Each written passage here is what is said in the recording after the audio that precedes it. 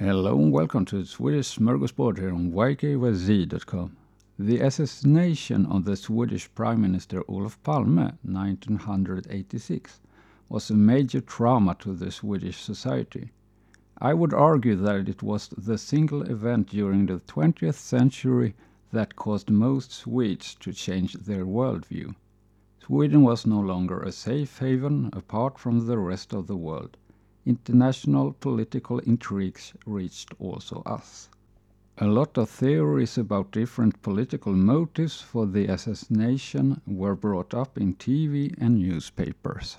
Though no one was ever convicted of the crime and none of the theories were ever proven correct.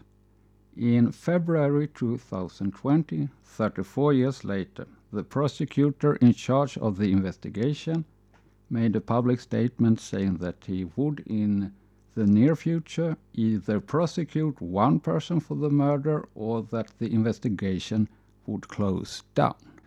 I will talk more about Christer Petersson, the man in charge of the investigation, in the next episode. Bye till then.